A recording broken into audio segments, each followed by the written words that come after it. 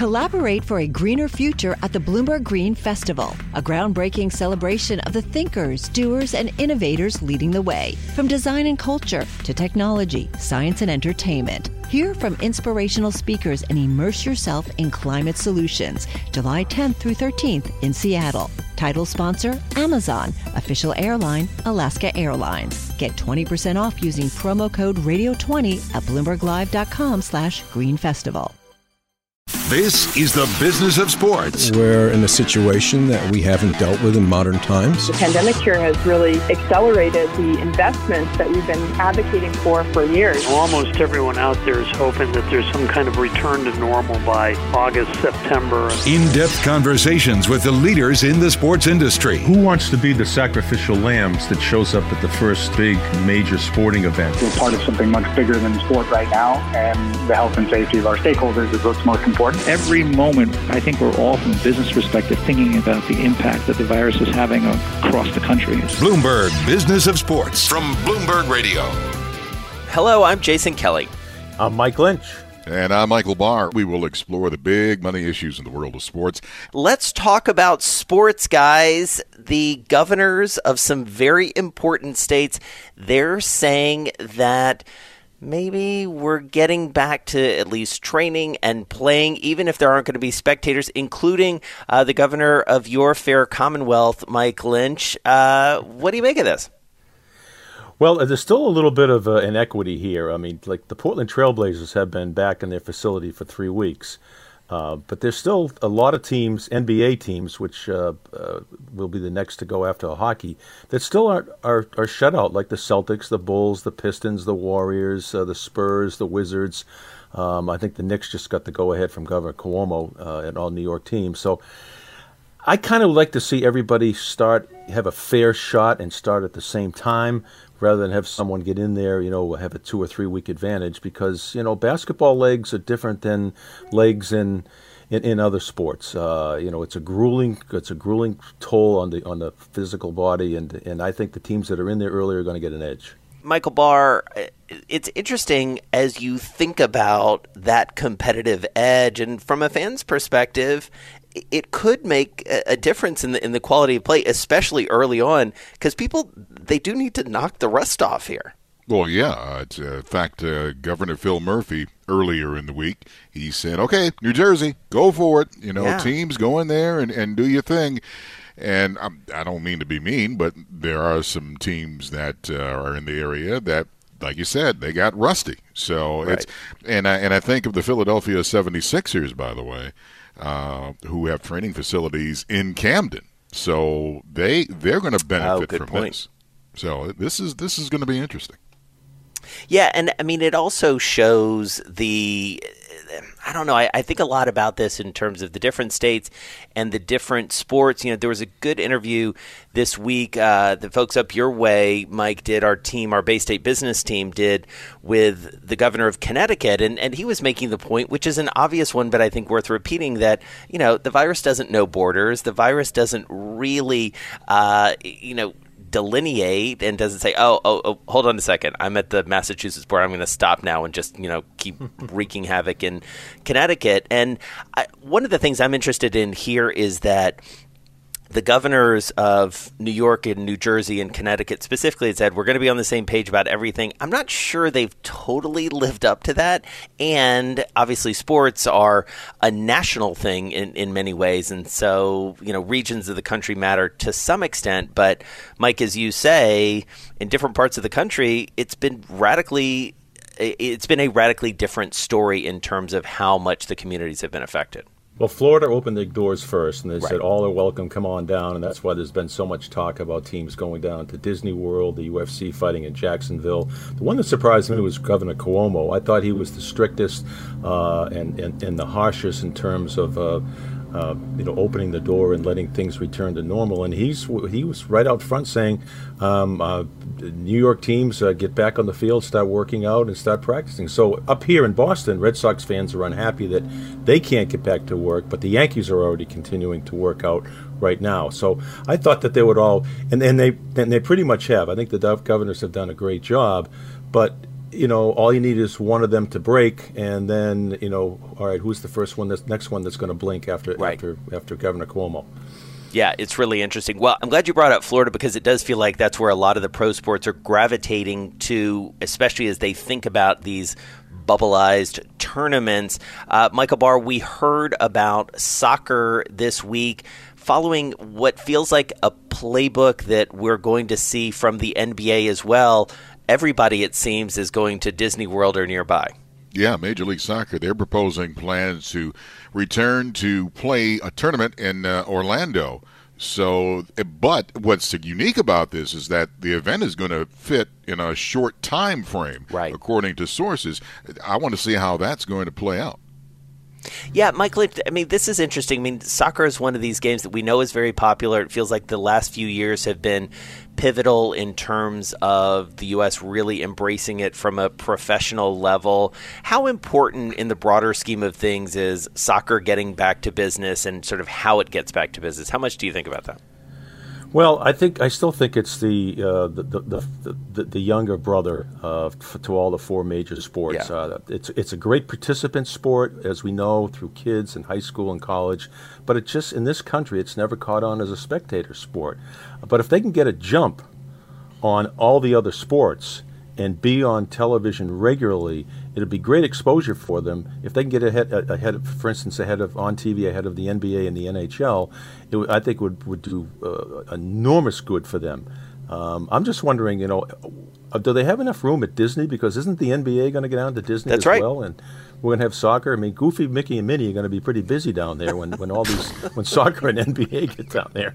That's exactly right. They're hosting all these people. Everybody wants to come to Disney World. The other interesting thing that I have started to think about, too, is that we did have news this week, speaking of Disney, that Walt Disney World is going to have a soft reopening of sorts mid-July. So it is going to be a very busy time. You're going to have a lot of folks down there. Now, granted, Disney World is going to be open in a limited way, and we've seen a preview of that over in Shanghai in terms of how Disney is dealing with the opening of its parks. But Universal Orlando, I believe, is opening as well. So all eyes definitely pointing to there. And, the nervous Nelly in me and the worrier about how this second wave of the virus hits, you start to think a lot about how Florida and specifically Central Florida, Michael Barr, is going to look amid all this. Well, yeah, and let's be honest, this plan isn't all peaches and cream. By the way, I had peaches and cream, and I don't know why that's a popular thing. But anyway, there's a stumbling block, and that is there are three Major League Soccer teams. In Chicago, D.C., and San Jose. Now, those cities have not yet allowed to begin individual workouts because of the stay-at-home restrictions. Now, they could travel to Orlando in June to help create a more level playing field, but that's the problem. There's not a level playing field. Yeah. No, it seems like we're going to be talking about this level playing field a lot. All right, so I think it's fair to say this next story is one of all of our favorites, which is minor league baseball. Yes. We're missing it. I love minor league ball personally. I don't know about you guys. I have many memories of growing up and being in college and, just going to minor league parks. It is the purest iteration in some ways of baseball, largely shut down, as all sports are, but just go to Airbnb, Mike Lynch, and you can actually just rent out a stadium for yourself. Pensacola Blue Wahoos have a promotion going on. You had me at Blue Wahoos, right? This is incredible. Wahoo! We all know that the minor league marketing directors are the most creative people in all of sports, without question. So they have a great idea. For $1,500, 10 people can come in and spend the night in their ballpark. Now they can take batting practice, they can run the bases, they can order food if they want, they can have breakfast in the morning, and they have a little, they have a one bedroom that sleeps 10. There are 4 bunk beds that sleep 8, 2 queen-size beds, there are 3 bathrooms, there are color TVs, and for $1,500, which is $150 a head, you can come in and spend the night at the Blue Wahoos ballpark right on the shore in Pensacola.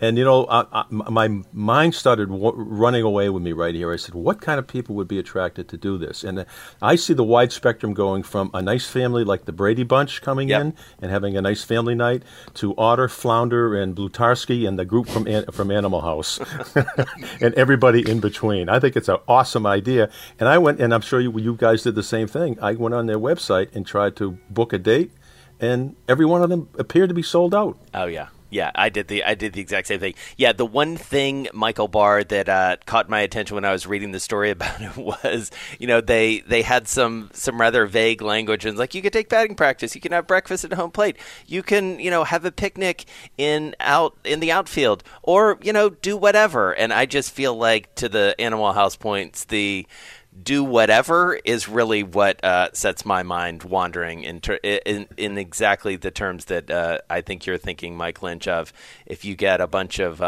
yahoos with the wahoos, you don't know what's going to happen. Part of the fun of doing this is that you can go and check out the batting cages. Yeah. And it's like having the kids play in a 440-foot backyard. Yeah. And seeing what's out there. I mean, this is really a great idea. I wonder if it's going to catch on across the minor league parks. Actually, I have a neighbor who's an owner of or a co-owner of one of the minor league ballparks and minor league teams down south. I wonder if I'm going to ask him if I can just, rent it out for a vacation. Collaborate for a greener future at the Bloomberg Green Festival, a groundbreaking celebration of the thinkers, doers, and innovators leading the way. From design and culture to technology, science, and entertainment. Hear from inspirational speakers and immerse yourself in climate solutions. July 10th through 13th in Seattle. Title sponsor, Amazon. Official airline, Alaska Airlines. Get 20% off using promo code radio20 at BloombergLive.com/greenfestival. Guys, let's talk about college football. I am a big college football fan. I grew up in the South, and if you grow up in the South, you know that Saturdays are even more important than Sundays. I mean, other than the church stuff and things like that. We won't get into that. But, college sports, college football over pro football in many ways down in that part of the country. And a reminder as we look toward the fall that the financial and economic implications of either a subdued college football or no college football or a fanless college football, it is dramatic, Michael Barr. This is really going to be interesting how this plays out, especially with no fans. And I'm getting serious about Alabama football. You know how fierce it is down there. So you get the crowd in there, and everybody's yelling "Roll Tide." Now, how do you do that without any fans in the stands? This is even more than pro sports because the fans play a huge role in big-time college sports. Well, and there's an economic ecosystem, Mike Lynch, around college football specifically that I think we cannot forget about here, right? I mean, this is it's an economic system. It's not just a football program. No, it's a $4 billion business. About $1.5 billion, close to that, comes from ticket sales. There's a lot of money spent on game day, concessions, parking, et cetera, et cetera. And most schools will tell you that 75 to 85% of their total athletic revenue comes from football. And obviously the fallout and the carnage from this, and we've already seen it, a number of schools have dropped a lot of varsity sports permanently, and that's the sad part. And once those sports go away, they never, ever come back. This is going to be our own version of a little bit of a civil war. Conferences are going to be at odds with each other. States are going to be at odds with each other. And, we're going to play, we're not going to play, we're going to have fans, we're not going to have fans. And I think this is, here comes the money temptation again. You've got the old analogy I used before with the devil on one shoulder and the angel on the other from Animal House, Well, but look how much money we can get, Is it worth the risk? Is it worth the risk? And I think there's going to be a lot of contentious conversations going on. So I heard a figure, and this is a preview of an interview we're going to roll out next week. I heard a figure from George Pine. He was the chief operating officer at one point of IMG, worked down south for quite some time, especially during his time at NASCAR. And he said to me, going back to something you said about Alabama, Michael Barr, every game day weekend, you know what the economic impact is for Tuscaloosa?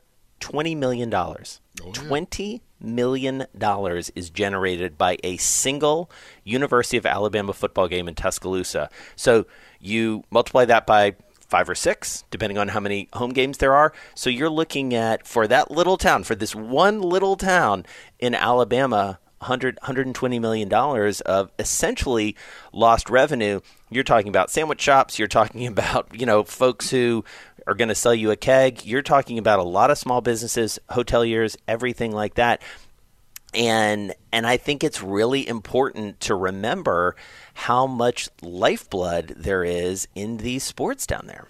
Well, the key is, can we, by September, be out of the woods, if you want to call it that, of this coronavirus pandemic? And right now we're just getting ready to enter into June, and I'm not so sure that it's going to happen. And you hit the nail on the head, Jason. The mom and pop areas there, when you go to the bars and grills down there, and they've been there, institutions for years, and all of a sudden you take a big hit like that. It's not like with the owner of Bubba Shrimp where he's got like a bankroll. Yeah. These guys are going day to day. And all it takes is for something like this, and that's the end of the ball game. Well, and Mike Lynch, you said it very well, and I think it applies not just to the teams but to these small businesses that we're talking about. Once you're done, it's very, very hard to come back. Can you reopen that sandwich shop next season if football's back? Maybe, but you got to literally eat in the meantime. So I think we're not done with this story by a long shot. No, when I think of the people that are on the corner with Alabama foam fingers and pennants and T-shirts and hats, the people who actually charge you to park on their front lawn. I mean, those people count on, they get $20 a car, and they may park 10 cars per game there, and that's a nice little cash in their pocket for them. And you see it in college towns all across this country.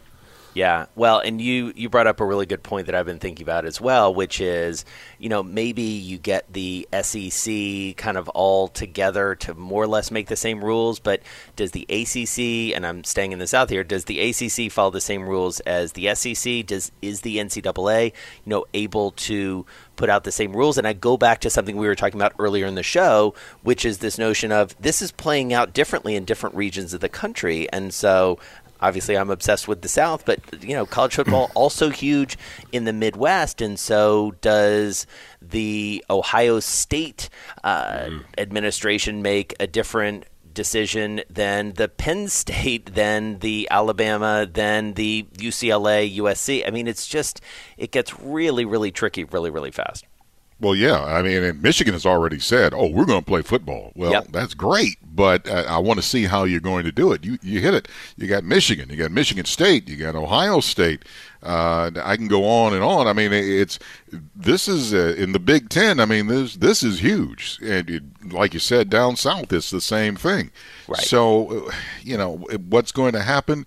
Who knows? And I just hope and pray for the mom and pops that are the ancillaries around the big college sports, that they're able to survive this. Well, and Mike, but before we move on to the next thing, I also want to point out that, a lot of this is contingent on what happens with the colleges and universities themselves. This is, after all, college football that we're talking about. They are tied to academics of higher learning. Sometimes we forget that. I certainly forget that sometimes in the heat of thinking about big-time Southern college football. But, they ultimately have to take their cues from their administrations. They ultimately have to take their cues, especially the state schools, from the governors of those states. And if school's not in session, what do you do? And it exacerbates some things that you talked about earlier in this conversation, which is the players want to play, the coaches want to coach, but everybody wants to be healthy. But ultimately, they're also students. Well, let's take, for instance, the ACC has a wide geographical, goes the entire East Coast. Yeah. So you get a school like Clemson. It's in the state of South Carolina. Let's say that they are going to open their doors for students to come in and go to class in the fall. Boston College is in Massachusetts. Let's say the governor of Massachusetts said, we're still doing online classes. So what happens when Boston College plays Clemson? If they play at Boston College, do they play with no fans? But if they play at Clemson, they can play with fans. And will Boston College agree to go down there and play in front of fans when when Massachusetts is still shut down. So you're right. These are the umpteen thousand issues that have to be resolved before the ball's teed up and kicked off. Absolutely. All right. Well, a lot to look forward to and a lot to unpack as we head toward the fall. In the meantime, Michael Barr, let's do the number of the week. My goal is to be the number one pick. That's something I've been dreaming of since a kid. It feels better to be number one than number 5. I wear the number because of Mike. We have a chance to go for 3 in a row. Good numbers at a good time. When I first started wearing that number, I was just happy and proud. Bloomberg Business of Sports, the number of the week. Here we go. Here we go. Get inside Barr's head. Here we go. Here we go. You got to pass those cobwebs in between these ears.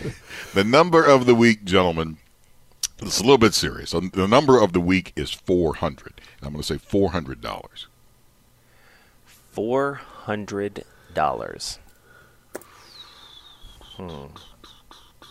Is it a ticket price? No. Nope. Is it an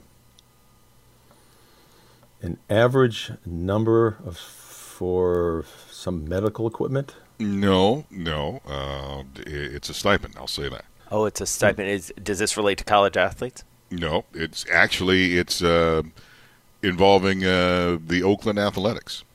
Oh. All right, tell us. I know what it is. They were paying their minor league players $400 a week, and now they're not paying them anything. Exactly. That's how much the minor league players were getting weekly per game. And now that's even going to go belly up. So now you compare the minor league player getting this compared to the guy who's making in Major League Baseball, a big fat 7 figures. And now you have this problem. In fact, there's a question if the Players Association is going to even accept the offer, and the whole baseball season could be up in the air and not go this season because of this. Yeah. Wow. Yeah.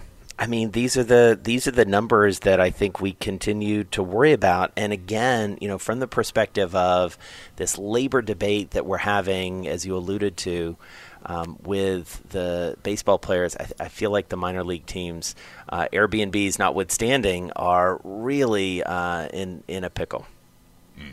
Absolutely. Fingers are crossed for them. I'm Jason Kelly on Twitter at Jason Kelly News. And I'm Mike Lynch at Lynchy WCVB. And I'm Michael Barr at Big Bar Sports, getting ready to watch Hazel. You're listening to Bloomberg Business of Sports on Bloomberg Radio around the world and online wherever you get your podcasts, Mr. B. Collaborate for a greener future at the Bloomberg Green Festival, a groundbreaking celebration of the thinkers, doers, and innovators leading the way. From design and culture to technology, science, and entertainment. Hear from inspirational speakers and immerse yourself in climate solutions. July 10th through 13th in Seattle. Title sponsor, Amazon. Official airline, Alaska Airlines. Get 20% off using promo code radio20 at BloombergLive.com/Green Festival.